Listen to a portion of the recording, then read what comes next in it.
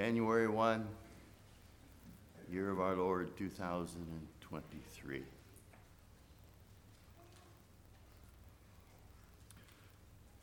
The adult classes started this morning with the book of John. I'm just going to read the first verse. You don't have to turn there. And it says, "In the beginning was the Word, and the Word was with God, and the Word was God." And so how do you have a beginning when he who it is speaking of is eternal?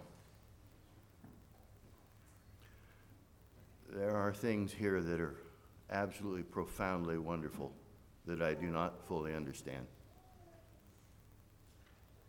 He that has no beginning and no end says, "In the beginning." I frequently take the first day of the year and I lay out, at least mentally, how I'm going to start my private worship time for the remainder of the year. There's been years I've read through the whole Bible. There's been years I've taken New Testament and so forth. And I'd like to encourage you to do that, to lay out a pattern. I don't know about you, but if I don't have some idea of how I'm going to worship privately and study, I tend to not do it at all. I get real lazy. And so I like to. And this morning, so I picked up and I started in Matthew this morning, and I learned something, again, I didn't know. I learned a lot in Sunday school this morning. Problem isn't learning, it's remembering for me.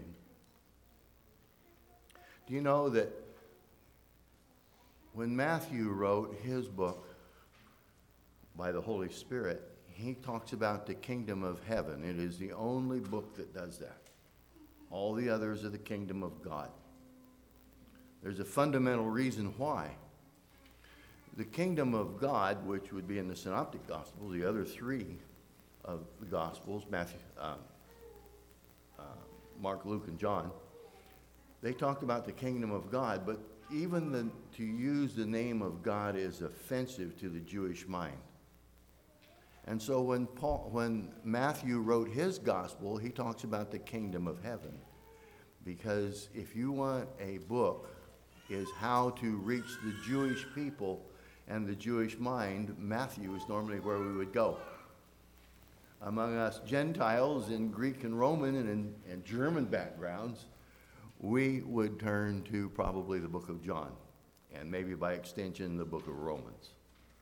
But to the Jewish mind, Matthew's the book. Just interesting. I don't have any major point with that, other than it's the beginning of the year. Lord, teach me, show me, help me to understand. The amazing thing about God's Word is that the more I know, the more I realize how little I know. And so it's always fresh and new. It is always encouraging. Most of you, maybe all of you, are younger than I am, and I got to tell you, there is no end to the wisdom that is found in God's Word. Find your days, and I don't know how you are. Everybody's different. If it's late at night or whatever, it's okay. I like to get up, and the first thing I do in the morning is to read a portion of God's Word. Spend some time there. And I want to encourage you to do that. The second thing I want to do this morning is, Brother Bart has asked me next weekend to talk about our trip to Kenya, and we're going, Lord willing, we'll try to do that. But the second thing I want to do is thank you for praying.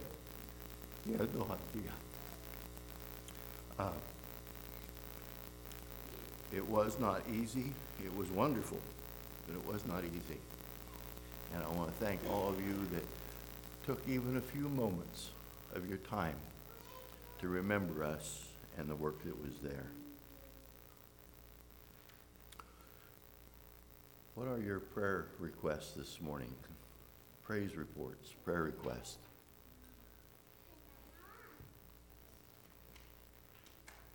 We have a couple that we're close to that are facing some difficult times. So if you could just remember the Dickerson family having difficult times. Okay? John, maybe I'll just call on you to pray in a little bit. Anyone else? Yes, yeah.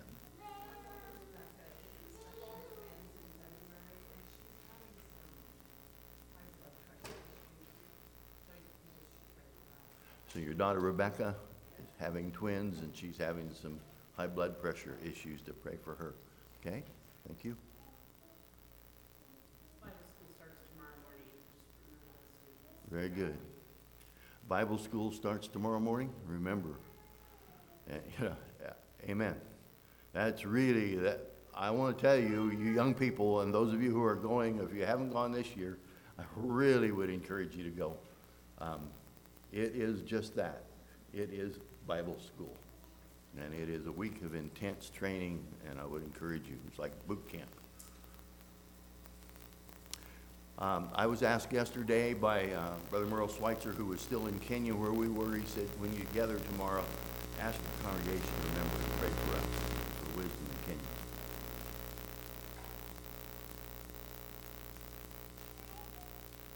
Marcia.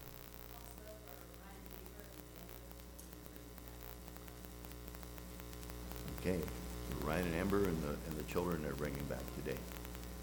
Okay? Let's go to prayer.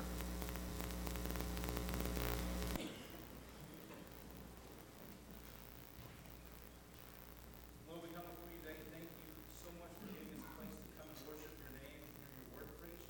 Lord, I ask you to soften our hearts for what is said today.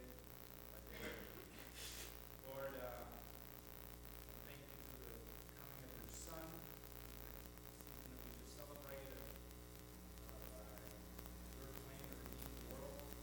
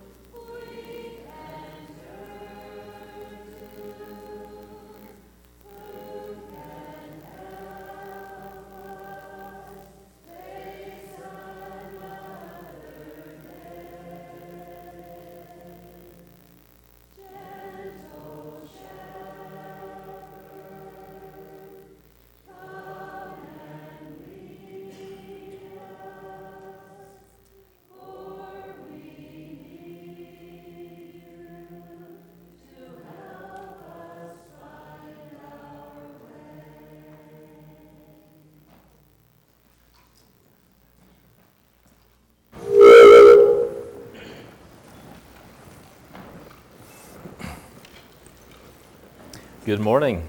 We welcome you. We invite you to open up your Bibles to Philippians chapter 4.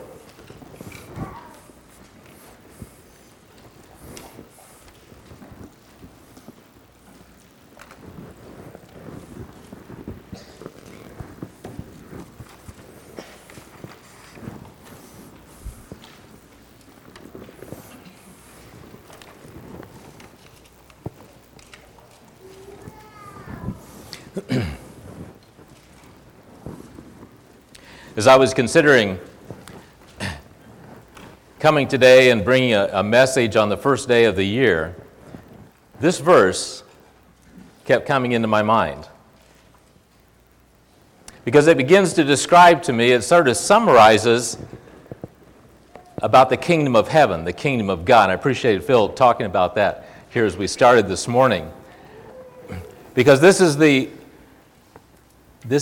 arena that we live in. We're in a thing called the kingdom of heaven, the kingdom of God, but just like as he was reading there, the first verse in the book of John, it says, in the beginning, God. And that is a description also. You have an everlasting God who talks about a beginning. I think we understand that beginning was the beginning of you and I, the beginning of our universe and our time and place and our history and the place where we live and where we function. And all of that was there. God, who was outside of that, created a beginning for us. And we find ourselves in the kingdom of heaven, and we need His peace. I think that's why this verse popped out to me, because we are in such a difficult time in history. And maybe everyone in history always felt like they were in a difficult time, but we're here. And so we feel this, and we understand what's going on in the politics, and we understand what's in the nations and on the cultures and all those different things that are happening. And we need the peace of God. And this verse tells us, this is a summary of the kingdom of God. It says, and the peace of God, which passeth all understanding. And that's you and I, thinking things about God, and we don't fully understand it. It is so far beyond us. But God says, I want to bring my peace into your heart, into the kingdom where you are, even though you don't fully understand it, and you never will in this life, because it passes every bit of your understanding.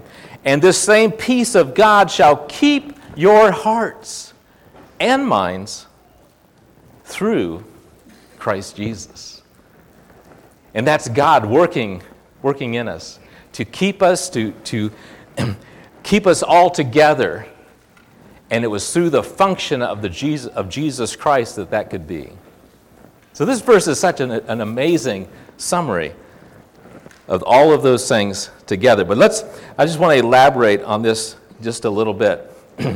We'll put it into a different method here of breaking it down into 4 phrases.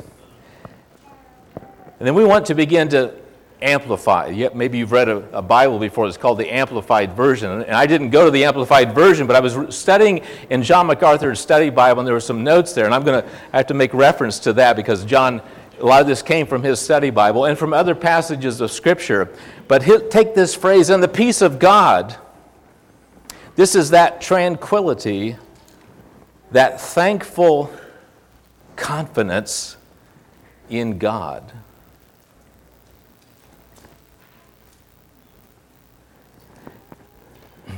And we could spend all morning meditating right there. Because the peace of God that comes over us provides the peace that we can never understand in our own life, because our lives are not peaceful. And it's a real difficult thing to ever come to a point where you feel like that you're at peace, but God says, I can bring you peace and I can put it into your life, and you can experience tranquility. And in that, you are being thankful for all that Jesus Christ has done for you and all that God has done for you from the beginning, from even before the beginning of our time. And we can put all of our confidence in God, because we don't have a lot of confidence in ourselves or anything that's going on around us. We can put confidence in God. And the Bible describes God, names God as truth and righteousness. We'll come to that passage in a little bit. But that's so fascinating because doesn't that describe, you might say, the culture wars of today?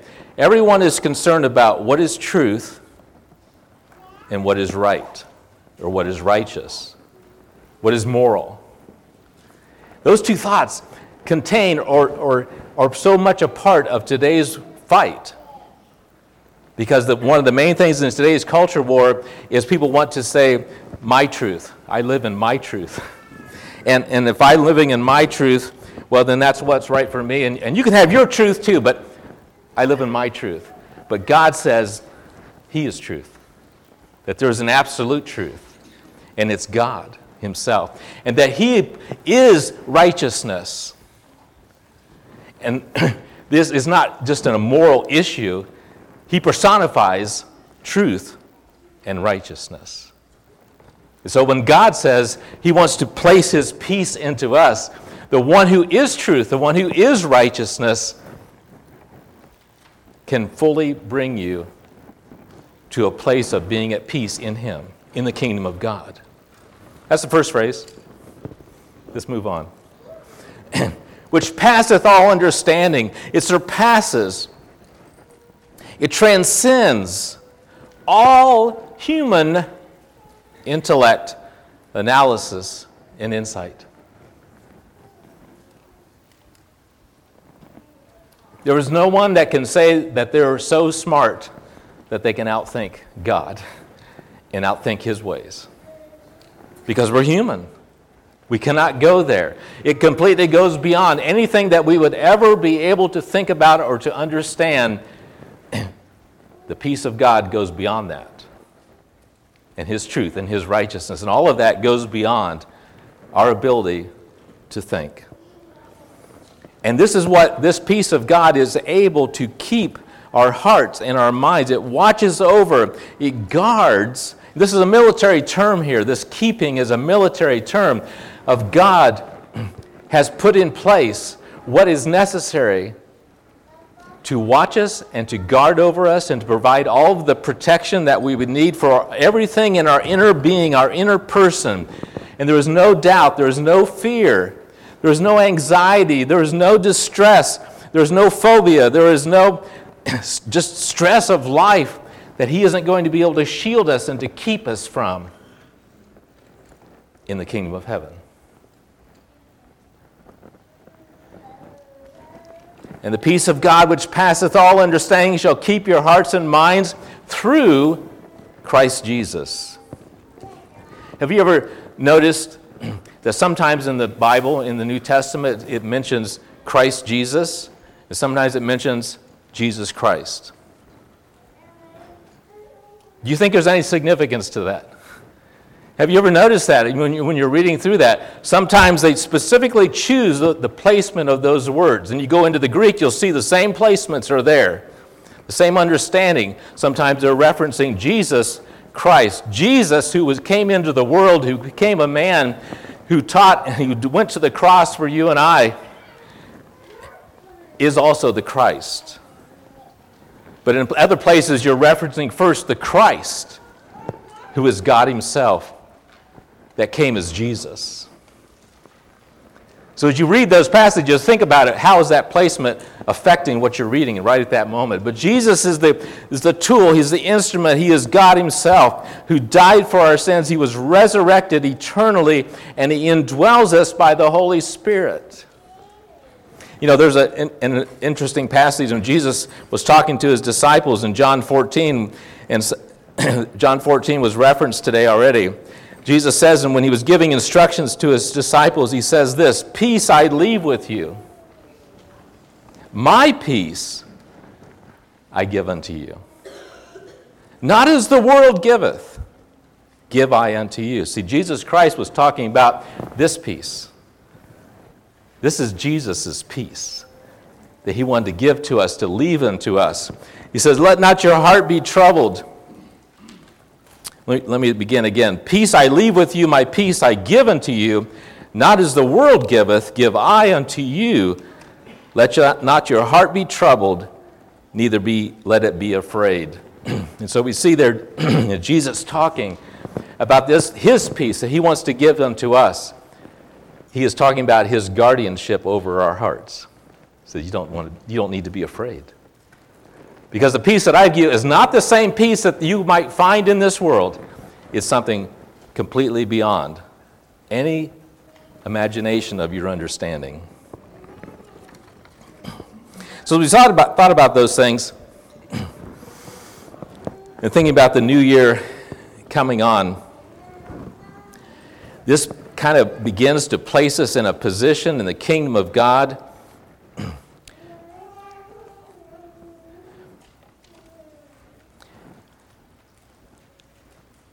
it's just hard to describe. We tend to get so distracted and so involved with the things that we're afraid of, or things that distress us or create anxieties and so forth. But God has said he wants to give us this peace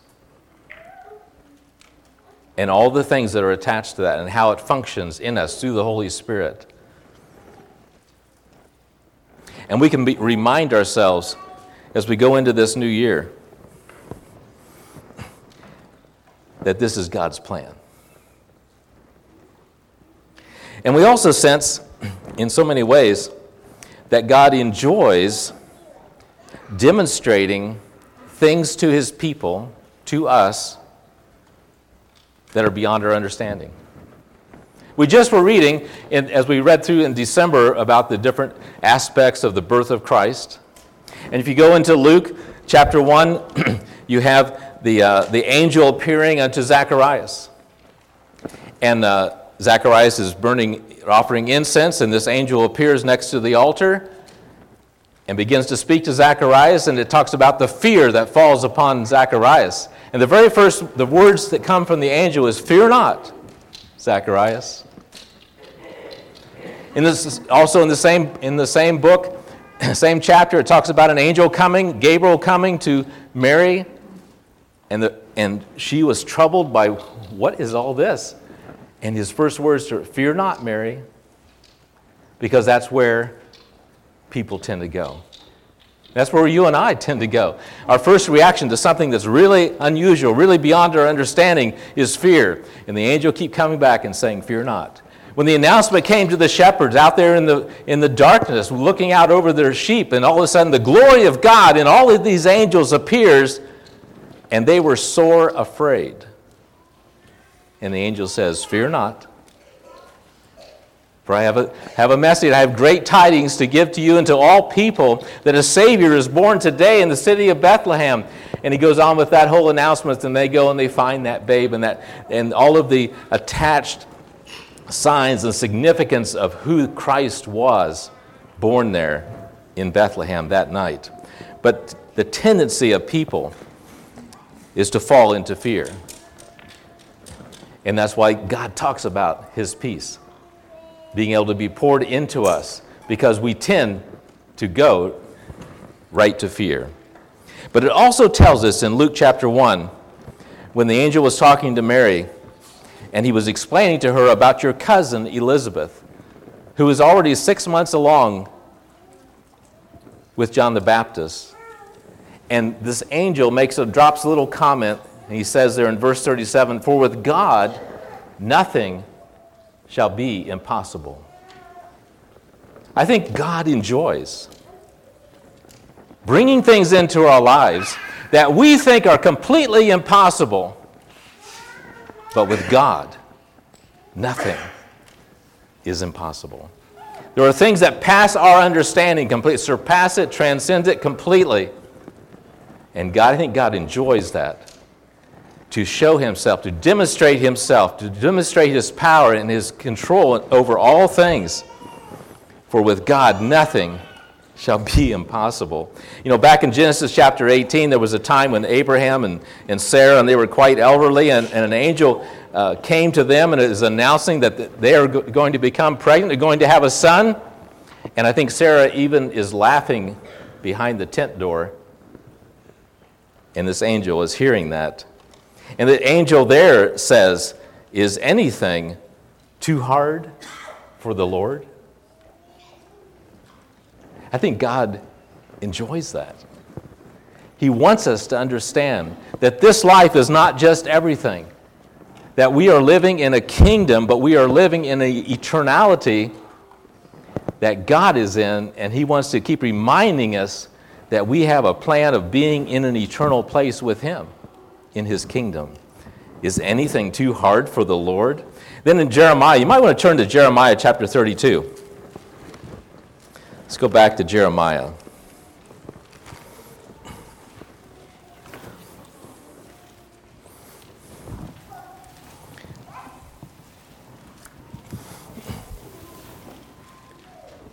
Jeremiah chapter 32. And this was some of the time when Jeremiah was giving these predictions, these prophecies that God had given him about that the city was going to be taken by Nebuchadnezzar. And it says in verse 26 of Jeremiah 32, "Then came the word of the Lord unto Jeremiah, saying, Behold, I am the Lord, and the God of all flesh. Is there anything too hard for me?" This is a theme that God is placing in His Old Testament and His New Testament to challenge our understanding. Is there anything that is too hard for God? Verse 28, "Therefore thus saith the Lord, Behold, I will give this city into the hand of the Chaldeans and into the hand of Nebuchadnezzar, king of Babylon, and he shall take it." And he goes on and describes that it will be taken. But then the chapter also closes out by saying that there's going to become a time of the return of people back to Jerusalem. And it's also connecting it to the end time things. And it goes into chapter 33, and it's talking about the branch of righteousness, who is Jesus Christ. And so it's connecting it to prophetic things of the end times of God finishing His plans for this world. But God's question is there anything too hard for me? Also turn over to Zechariah. In Zechariah chapter 8, move forward a little bit in the Old Testament, Zechariah chapter 8.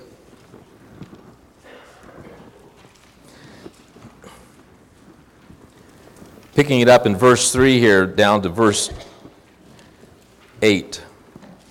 Zechariah chapter 8, "Thus saith the Lord, I am returned unto Zion and will dwell in the midst of Jerusalem, and Jerusalem shall be called a city of truth, and the mountain of the Lord of hosts, the holy mountains." And he's again returning or thinking about a time when there'll be a great returning, but it's going to be an eternal return and a eternal restoration of His people into Jerusalem. "Thus saith the Lord of hosts, there shall yet old men and old women dwell in the streets of Jerusalem, and every man with his staff in his hand for very age, and the streets of the city shall be full of boys and girls playing in the streets thereof. Thus saith the Lord of hosts, if it be marvelous in the eyes of the remnant of this people in these days, should it also be marvelous in mine eyes, saith the Lord." God is describing His pure delight in bringing about His plans, a restoration of the people back to Jerusalem, and it's a delight in His heart. "Thus saith the Lord of hosts, Behold, I will save my people from the east country and from the west country, and I will bring them, and they shall dwell in the midst of Jerusalem, and they shall be my people, and I will be their God in truth and in righteousness." And that's where I got the description that God is truth, and He personifies truth and righteousness.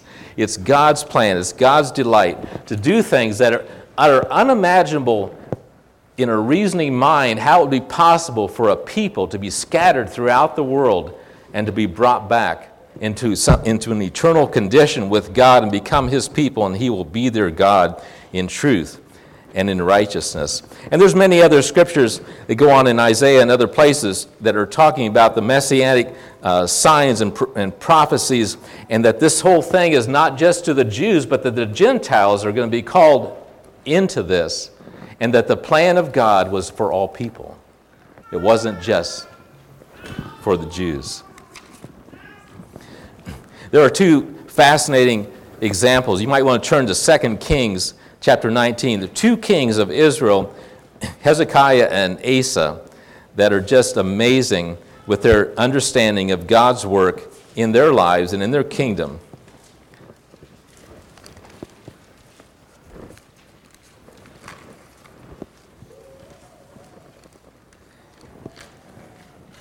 2 Kings chapter 19.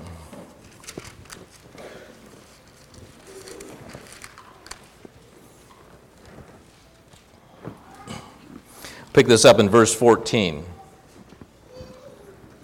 And Hezekiah received the letter of the hand of the messengers and read it.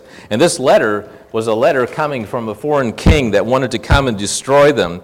And it was coming with all of the history of destroying all of the nations around them. This was an unimaginably critical letter. And for every part of human reasoning, they were going to be destroyed. And he received this letter from that king, and he read it. And Hezekiah went up into the house of the Lord, and he spread it out before the Lord.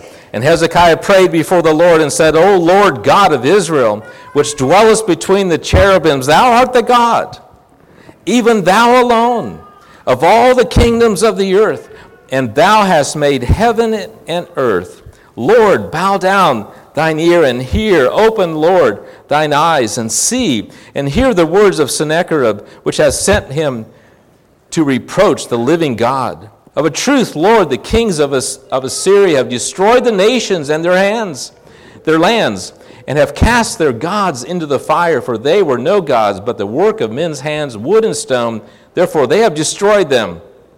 Now therefore, O Lord, our God, I beseech you, save thou us out of his hand, that all the kingdoms of the earth may know that thou art the Lord God, even thou only. Then Isaiah the son of Amoz sent to Hezekiah, saying, Thus saith the Lord God of Israel, that which thou hast prayed to me against Sennacherib king of Assyria, I have heard. And he was defeated. But Hezekiah understood the peace that only God could give him, of the God who was actually truth, actually righteousness, who actually controlled things, who he simply gave up the entire country into God's hands and say, you are able to do this. Do this so that the whole world will know who you are. He was living in the peace that only comes from God. Also turn forward into 2 Chronicles chapter 14, and you have the example of Asa. 2 Chronicles 14, Asa was the king there, and he was facing a situation where he had among his own soldiers 580,000 men who were armed. They had swords, they had spears, and they were a well-equipped army. 580,000. But from Ethiopia had come 1 million soldiers and 300 chariots. And chariots at that time were a vicious tool of the war. And so he knew that in all of the reasoning of war college, that if I have 580,000 men and they've got 1 million and 300 chariots, we're done. There was nothing to reason about that. It was an impossible situation. But here in 2 Chronicles chapter 14, verse 11, and Asa cried unto the Lord his God, and said, Lord, it is nothing with thee to help, whether with many or with them that have no power. Help us, O Lord our God, for we rest on thee, and in thy name we go against this multitude. O Lord, thou art our God, let not man prevail against thee. Asa was resting in the peace of God. So Lord God, is not a big thing for you to come and to help us. And whatever happens, Lord, we are at rest in you. We're going to go in your name. And we know that you are able to fight this battle.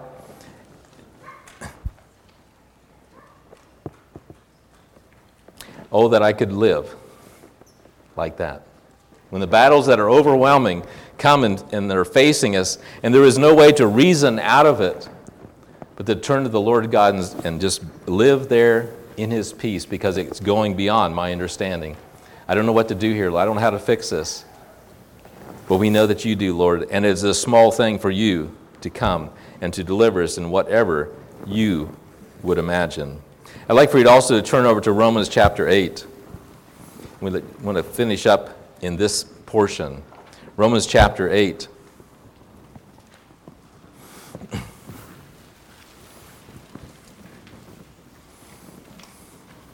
In Romans chapter 8, picking it up in verse 26, he's talking about the Holy Spirit here. He says, likewise the Spirit also helpeth our infirmities, for we know not what we should pray for as we ought, but the Spirit itself maketh intercession for us with groanings which cannot be uttered. When we learn to live in the Spirit, in the kingdom, in the presence of the peace of God, then we start to understand what this verse is describing. Praying in the Spirit, and the Holy Spirit who understands us is interceding for us with groanings, the words that are not even being said. But that's where you and I live, in the kingdom of God, in the presence of the Holy Spirit. And he that searcheth the hearts knoweth what is the mind of the Spirit, because he maketh intercession for the saints according to the will of God. And again, we've entered into an area that is beyond our understanding. We don't fully understand what that means. But God has given us an opportunity to live in His kingdom and to place His peace upon us. And to know that God Himself, by His Spirit, is interceding on our behalf at the throne of God. And we know that all things work together for good to them that love God, and to them who are the called according to His purpose. For whom He did foreknow, He also did predestinate to be conformed to the image of His Son, that He might be the firstborn among many brethren. Moreover, whom He did predestinate, them He also called. And whom He called, them He also justified. And whom He justified, them He also glorified. What shall we say to these? What shall we then say to these things? If God be for us, who can be against us? Living in the kingdom of God is in a place that we don't fully understand, but God says He is for us. And we just have to trust that. That's what faith is, to trust God, that God says He's for us. God says He's interceding on our behalf in our spirit. And even when we cannot even verbalize what's going on in our heart, God knows what's going on in our heart. If God be for us, who can be against us? He that spared not His own Son, but delivered Him up for us all, how shall He not with Him also freely give us all things? Who shall lay anything to the charge of God's elect? It is God that justifieth. Who is he that condemneth? It is Christ that died, yea, rather that is risen again, who is even at the right hand of God, who also maketh intercession for us. If God be for us, who can be against us? There is no one that can lay a charge to our account. Because God He has destined us, He has called us, He's justified us, He has glorified us, He has an intention for us, He wants us to live in His peace, and no one can lay a charge against us. Who shall separate us from the love of God in verse 35? What a powerful question that is. Who shall separate us from the love of Christ? Living in His kingdom, in His peace, that is beyond our understanding. And He says He is going to keep us. He's going to keep our hearts and minds through Jesus Christ. And keeping us for an eternal day is His plan. Who shall separate us from the love of God? Shall tribulation or distress, or persecution or famine or nakedness or peril or sword? You know, all of these things in the third part here is watching over us, guards our whole inner person or inner being from all doubt and fear and distress. And this list right here goes in with that. Every distress, every persecution, famine, nakedness, peril or sword, all of that, God is keeping us and guarding over us. Who shall separate us from that? And it is written, for thy sake we are killed all the day long. We are accounted as sheep for the slaughter. Nay, in all these things we are more than conquerors through Him that loved us. For I am persuaded that neither death nor life, nor angel, nor principalities, nor powers, nor things present, nor things to come, nor height, nor depth, nor any other creature shall be able to separate us from the love of God, which is in Christ Jesus our Lord. God has called us to know His peace, to know even when it's beyond our understanding, to have faith, to rest in that. He's going to keep our hearts and minds through Christ Jesus and through all of the work upon the cross and his resurrection and his eternal plans for us. And no one can separate us from the love of God.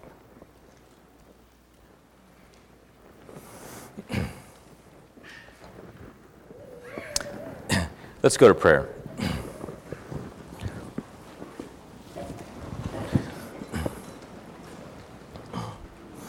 Oh, Father, our God, our Lord, our Savior, we thank you that you were at the beginning of this world, that you created all things, you put it all into your plans, and that your plans, that whatever it is that you have started, we know we can trust you that you're going to finish it.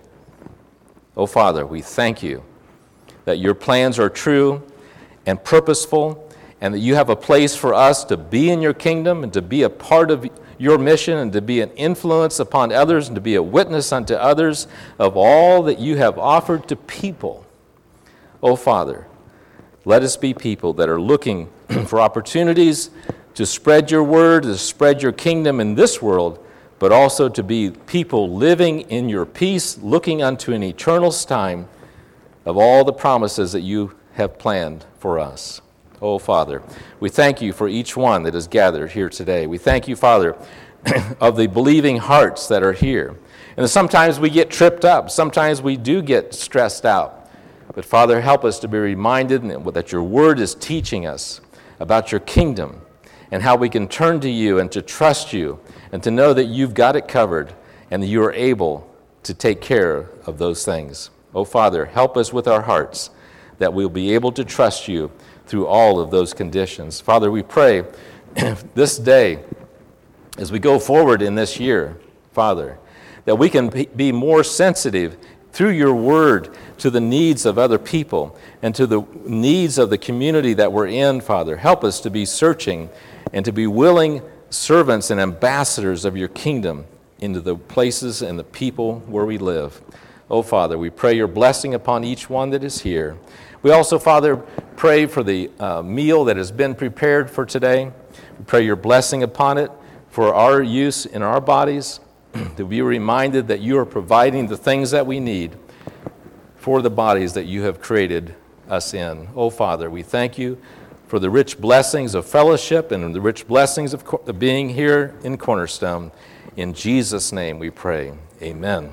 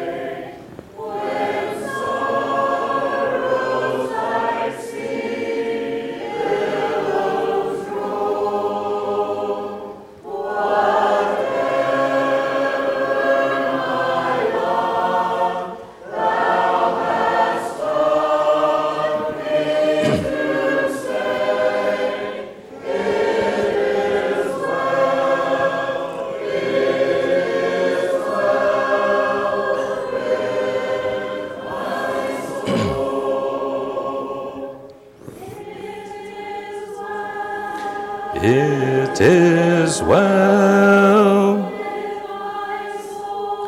with my soul, it is well, it is well with my soul.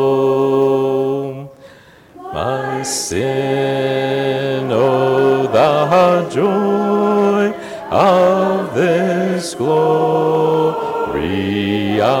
thought, my sin does his part, but the home is nailed to the cross.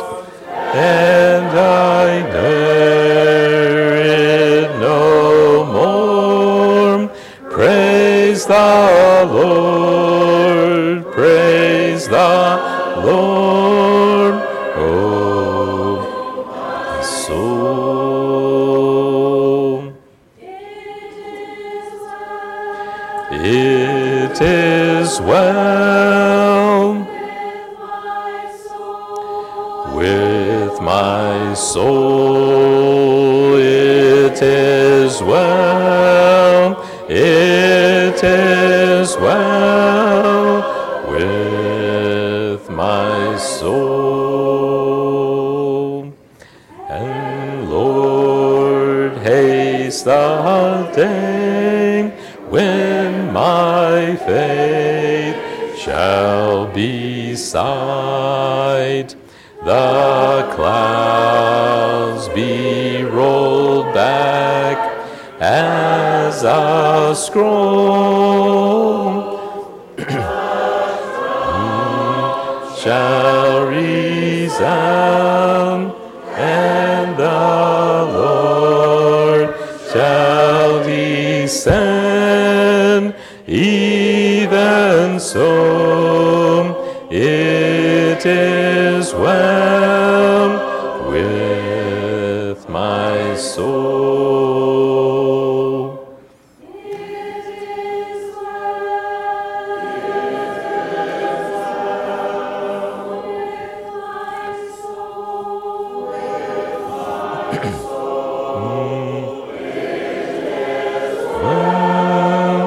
It is well with my soul.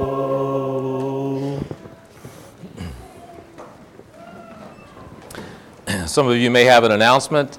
We'll come to that momentarily. I received an announcement that Brother Bob Lehigh from Pennsylvania is asking us to pass on here in our congregation concerning the 2023 CAST project, which is a work program that we're as a church are involved with.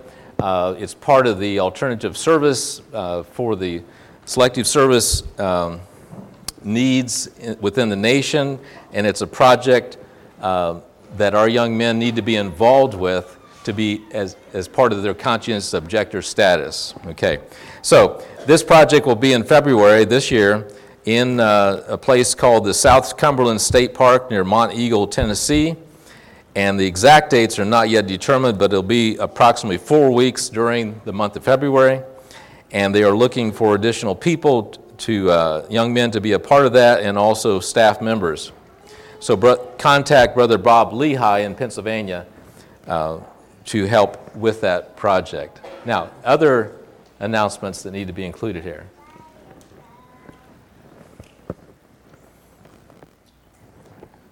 Jenny, go ahead. Rhoda Martin is in charge of the kitchen during Bible school, and she is in need of 1 or 2 helpers on Wednesday. If anybody's able to go over and help. Okay, Rhoda Martin would like 1 or 2 helpers on Wednesday, this coming Wednesday at Bible school to help with the kitchen work. Contact Rhoda Martin. Go ahead. You want to come up here?